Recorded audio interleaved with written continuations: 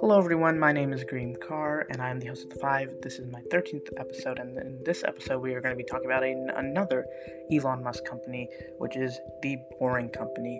The Boring Company is an American infrastructure and tunnel construction services company founded by Elon Musk in late 2016. Musk cited difficulty with Los Angeles traffic and limitations with the current two-dimensional transportation network as his inspiration for the project. It was initially formed in December of 2016 as a subsidiary of SpaceX, and it eventually became a separate and fully independent company in 2018. 90% of the equity is owned by Musk, and 6% is held by SpaceX.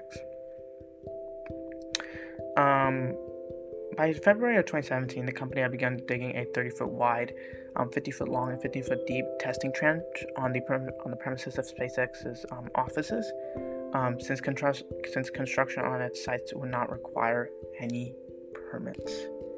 In an interview during a TED conference in April 2016, Musk estimated that the Boring Company project had taken 2 to 3% of his time, making this venture a personal hobby.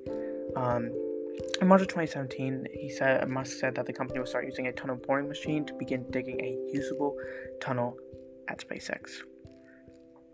In July 2017, Musk announced plans to build an underground hyperloop connecting New York City, Philadelphia, Baltimore, and Washington, D.C. In October 2017, specifically, the company obtained a utility permit for construction of the Maryland portion of the Baltimore-Washington Tunnel from the Maryland Department of Transportation. Construction of the tunnel, some 35 miles between downtown Baltimore and Washington, D.C., will start near Fort Meade. Additionally, in May of 2019, the Boring Company won a $48.7 million project to shuttle people underneath the Las Vegas Convention Center. By November 2019, Steve Davis had become the president of the Boring Company after leading the boring efforts for Musk since 2016. Some boring machines are Godot, a conventional tunnel boring machine made by a Canadian company called Lovat, which is used for research purposes. Linestorm, a highly modified conventional boring machine. In February 2019, Elon Musk estimated in a tweet that Linestorm will be active in a month or so. Proofrock is a fully boring company design machine. It was under development by May 2018.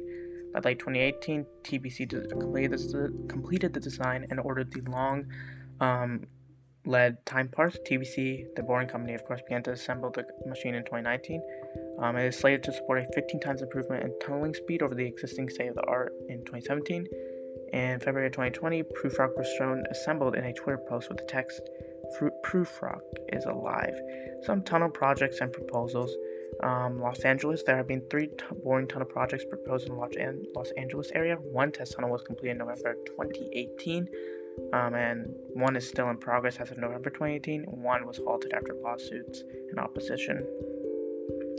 A Hawthorne test tunnel, that was the tunnel that they were building near the SpaceX headquarters. There's a West Side tunnel concept too. Its goal was to develop a second privately funded tunnel in the Los Angeles area, but again, public opposition and lawsuits emerged, and so they abandoned the plan. There's also a dugout loop